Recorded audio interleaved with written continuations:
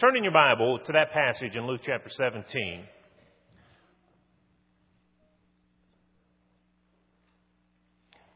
Many people know the story of the lepers, the 10 lepers, and it's a lesson that is often used in connection to giving thanks. 9 of the lepers were healed and they just went on their way, and only one of them returned to thank Jesus. And that's predominantly the lesson that is brought from that passage. But I think there may be some other lessons there that might even have more significance. That certainly is a true lesson. And so what I'd like for us to do this morning is to look at this narrative and to see if there are some practical lessons that we can learn from the scripture reading that was just read to us. And if you have your Bible and you want to keep your place here as we can look together at some passages, by way of summary, the story itself, there are 10 lepers. And as Jesus is making his way to Jerusalem, he comes down from Galilee and through Samaria, and as he's traveling south toward Jerusalem, he runs across 10 lepers. The lepers stand at a distance because they're not allowed to have close contact with other people because of the contagious nature of their disease. And there were communities of colonies where these people would gather and live together. It would have been a terrible, terrible thing to have been afflicted with.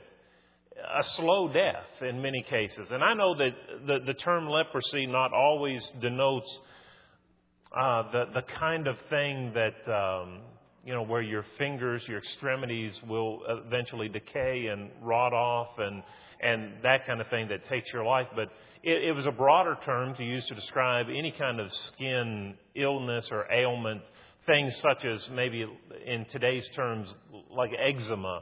That kind of a thing would also be covered under that broad category of leprosy. But anyway, the bad part, if it were not bad enough that you have a disease that will eventually, your fingers and your toes and your nose or ears may just fall off after a certain period of decay. And eventually you lose your life because of it. If that weren't bad enough, but you lose your home, you lose your family, you become ostracized. And can you imagine being held at a distance from your own children and from your own spouse and never being able to embrace them again? Being able to not even live in the same house with your own family because you have this contagious disease. And having to stand at a shouting distance to even communicate, if any communication remained, between those who you once knew as your good friends and family. These lepers are at a distance, and as they see Jesus walk by, they shout to him. They can't just walk up to him. They shout out to him and ask for help, and they cry out that he would have mercy upon them. And so Jesus, when he saw them, he just simply said this: go show yourself to the priest. Now, why would they do that? Well, if you go back to the book of Leviticus, one of the practices, if you had some kind of a skin thing going on, you would have to go show yourself to the priest, and they had certain ways to determine whether that was leprosy, something that needed to keep you away from other people, or if you could rejoin society. And you would show yourself to the priest, and they had kind of a checklist to go through and checking you out. And if they deemed that you were okay, then you could rejoin society. And so when Jesus said, go show yourself to the priest, he was telling them to act as one who had been healed. Well, the text says they all got up and they went their way, and as they were going, they were cleansed. And when one of the men looked down, apparently, and he saw that he had been cleansed of the leprosy that he had had, which had ostracized him from his society, from his family, friends, he returned to Jesus. And he gave thanks. He fell on his face at his feet, and he gave thanks. And one of the interesting commentaries is that he was a Samaritan. He wasn't a Jew. He was a Samaritan. Isn't it interesting that some of the best people that you have record of in the Bible, some of the most interesting stories, they were not who you would expect them to be. It was the Samaritan who came back to give thanks, the one that the Jews looked down upon. It was the Samaritan who was the good and the kind person to stop along the side of the road and help this man who had been beaten half to death, while the priest and the Levite go right on past and do nothing. This Samaritan returns to Jesus and gives thanks, and Jesus says, "Were there not 10 of you? Well, where are the other men? There's 9 more that should be here giving me thanks. Where are they?" And he said to him, "Arise and go your way. Your faith has made you whole." Well, that's the story. We know the story probably. But now let's see if we can just learn some practical application from that story. And the first thing that I would say is that we all have a deadly problem. And it's not a matter of a skin disease. It's a matter of a heart disease. We have all sinned. The Bible tells us in Romans chapter 3 and verse 10 that there is none righteous. No, not one. In Romans chapter 1, God condemns, or Paul condemns, the Gentiles of being guilty of sin. Chapter 2, he says, "And don't get all haughty, you Jews, you're also just as guilty as they are." And then he just kind of sums it all up in chapter 3 by saying, we're all guilty. All have sinned and come short of the glory of God. Romans 3 and verse 23. The Bible also tells us in Romans 6 and verse 23 that the wages of sin is death. So because of your choice to sin at some point in your life, you have brought upon yourself spiritual death. And you can't change that. That by yourself is something that you have asked for and you will receive unless somebody intervenes. One who had leprosy was destined to die. It was a slow, painful, agonizing disease that eventually brings about death. And those who sin bring upon themselves a slow, painful death. You know, there is joy in sin and there's pleasure in sin, but it is short-lived. Long before many people ever leave this world, they have had their fill of sin, and they wish they never would have made the choices that they made. What looks so promising and so enjoyable, just given its legs, it produces so much pain and heartache and agony in life. People can't even enjoy it for a lifetime. It is oppressive, and it brings about death. We all, just like those lepers, have a deadly problem of sin, and I can't fix it myself. Those lepers could not heal themselves. There was no cure. They needed help, and so do we. Another lesson that I learned from this passage is that we need to admit the problems that we have and cry out for help. Listen, in life or death situations, decorum and etiquette, they go out the window, folks. Can you imagine life? Well, I'll tell you, we were at worship one Sunday. I was preaching at South Green, and everybody's nice and polite and respectful and listening. But someone in the balcony fell over. His heart stopped beating. And you know what his wife did? She startled everybody and yelled with a loud voice, "Someone help me!" And everybody turned around and saw there was an issue, and 2 doctors ran up there and right there began giving him CPR and mouth-to-mouth, and they revived him. But that's not the time for decorum, is it? When you're in a life or death situation, it's okay to scream out for help. And that's what these lepers do. What if they had not taken the initiative to yell? Here comes Jesus, and He's walking, but they're at arm's distance. He's way over there because I can't get close because I'm not supposed to. And there he goes. And I just hate to make a scene. You know, people look at me. And I'm already embarrassed because of the way I look. And it's a deforming disease. And I don't want to draw attention to myself. And so there he goes. And he just keeps right on walking by. And I let him go because I didn't want to draw attention to myself. Foolish. How foolish would that be? And let me ask you a question. How many people do you think have known that they needed to come forward and receive prayers of the church, or they needed to come forward and confess their faith in Christ to be baptized, and they haven't because of that walk down an aisle? Because there are people watching them. And there may be people out there thinking, wonder what he did this past weekend. Wonder what she did. Listen, folks, let me let you in on a secret. There should be no shame in walking down this aisle confessing that you're a sinner, and it shouldn't be like everybody's going to think, you know what, let me tell you something. I already know you're a sinner. The secret, that secret's out of the bag, has been for a long time. Everybody here, I know you're all sinners. I am too. And so you're not breaking any great news to us when you step out and say, I have some problems. I already know that. We all do. What you're saying when you step out is that I want to fix those problems. I want the collective prayers of this congregation of godly people to go up on my behalf. And that's why I'm stepping out. It's not some great revelation to us that a person might have sin in their life.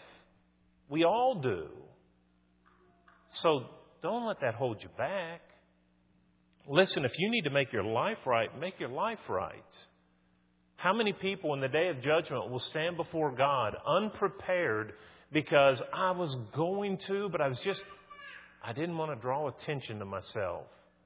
I was embarrassed. I thought people would think something, or they might go home in their car and talk about me after church. Those things shouldn't make a bit of difference. These lepers are in a bad, bad way. And it doesn't bother them to holler out and say, Lord Jesus, save us. We need help. We need to have that same mindset. I may have told you this, but one of the stories of the conversion of my grandfather that is special to me is that when he was an older man in his 40s when he obeyed the gospel, later served as an elder before his death. But when he was 40 years old, he became interested and was in services and was convicted as the preacher preached on what a man ought to do to be saved. He didn't wait for the invitation.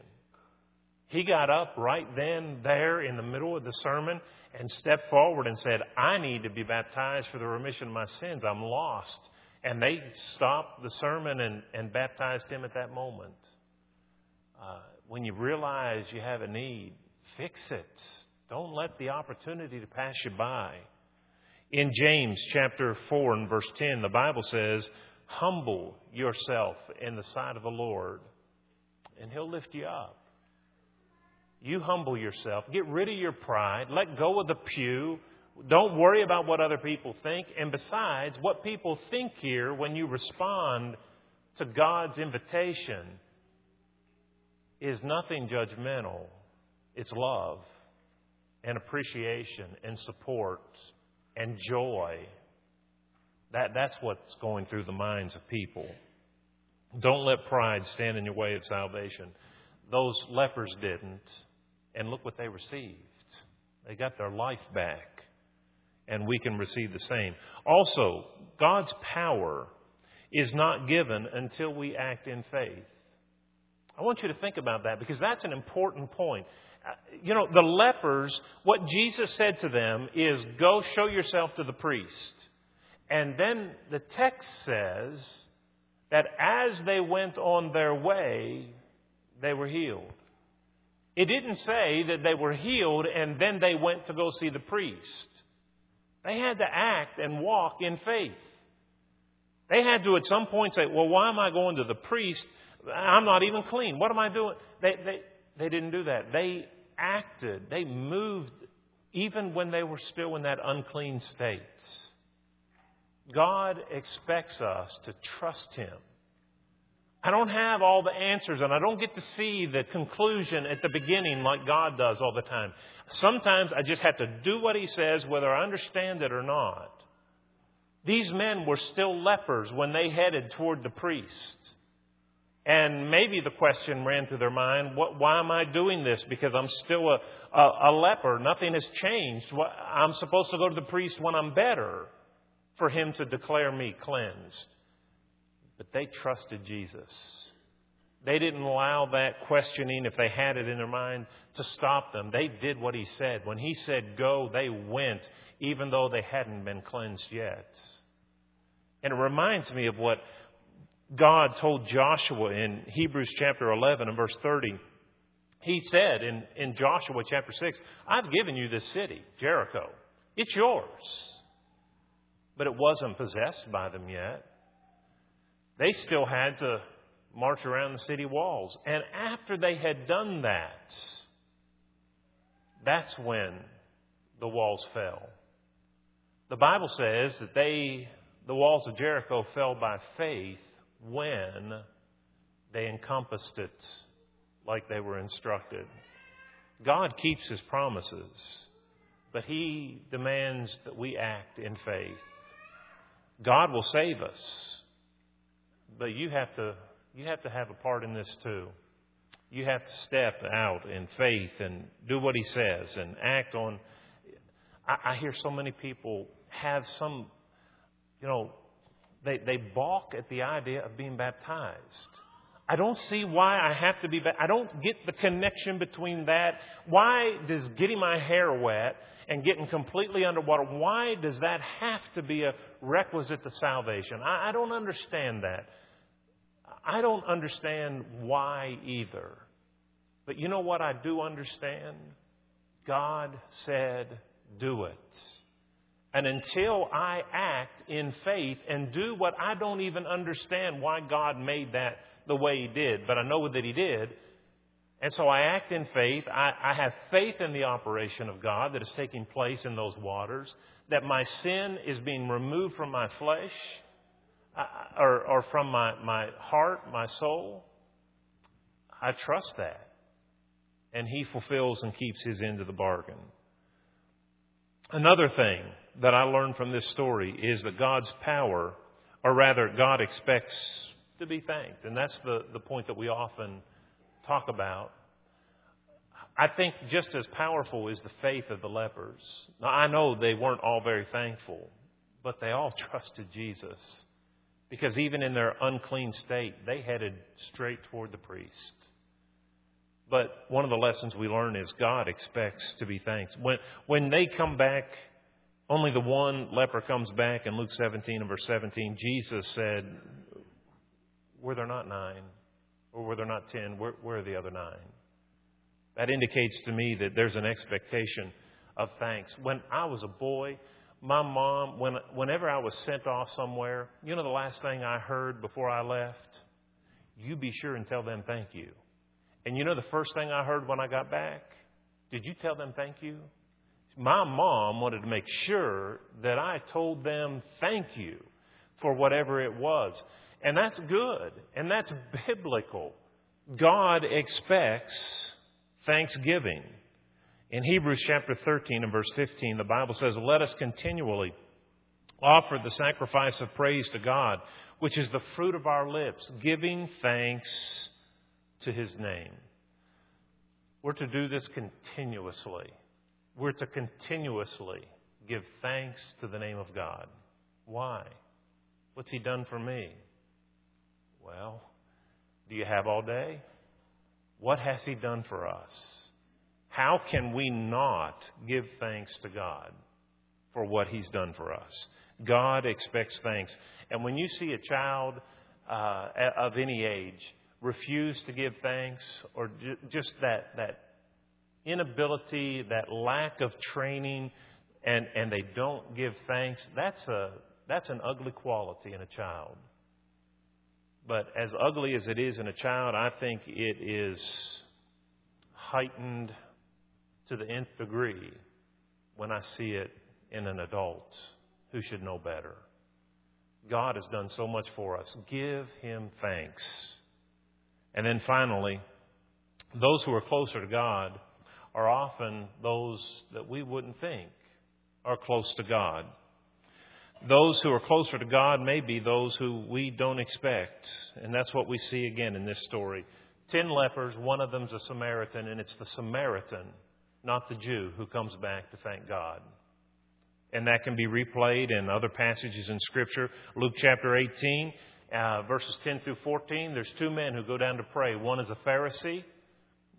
They were the ultra-religious of Jesus' day. Those were the men who had it figured out, and they were sticklers for the law of God and trying to do. There's he who goes down to pray, and then there's a publican, thief, a tax collector, somebody who is known, or at least who have reputations for kind of sliding a little money off in their own pocket. And they both pray, and Jesus says it's the tax collector who went home that day justified. The Bible tells us in 1 Corinthians 1 and verse 26 that not many wise according to the flesh, not many mighty, not many noble are called. God has made this gospel so simple and so common for anybody. And those who want to go on their own merits and who want to kind of button up their jacket and act like they've really done something big and accomplished it, those are the ones that miss it. Because those who receive the gospel of Christ are those who can humble themselves and say, I'm not worthy. I haven't done anything to deserve this. I, at best, am a sinner trying to shed my life of those things that I know are wrong, but I continue to struggle with them. And if I'm saved, I am saved by the grace of God, not by my perfection, not by my good works. I'm saved because you are a God who has made provision for my imperfection. Those are the people who will be saved. So let me ask you a question as we go through some of these and as we bring this to a close. Let me ask you a question. If you were one of those lepers, would you have returned to thank Jesus? Would you have cried out in the first place? Or would that have been too embarrassing? I would hope that if we were in that situation, and probably putting it in the realm of that physical, it wouldn't matter to us if people looked at us. It's a life or death matter, and we would have yelled. We would have cried out and asked for mercy if we knew that that man had the ability to do it. Well, let me ask you another question. If you're here today and you're afflicted with sin, do you have the courage to cry out to Jesus? Will you cry out to Him and turn to Him and throw yourself at His mercy and say, will you please save me? And then will you do what He asks you to do to receive that? You see, when those lepers came to Jesus and cried out and said, have mercy on me, Jesus said, well, I will, but you're going to have to do this. You're going to have to go show yourself to the priest. As we extend the invitation this morning, and as you may find yourself in a situation where you need to cry out to Jesus and say, have mercy upon me, He will. But He'll tell you, if you haven't already done this, to turn from your sin and be baptized for the forgiveness of your sin. If you haven't done that, do that this morning. Don't let the fact that there are 300 people here watching keep you from doing what's right. This is life and death, folks. Let decorum and concern about what other people are thinking, just get rid of that. This is a matter of life and death, your eternal salvation. If you need to respond, I hope you'll respond and let God save you. If you're a child of God already, but maybe you haven't been as thankful. Maybe you need help to be the kind of Christian that you ought to be, to show the appreciation, the thanks to God for what He's done for you. If that's your case, we'll pray with you to the end that you be stronger, more faithful, more determined to live for Him. If you need to respond, we invite you to come as we stand together and sing.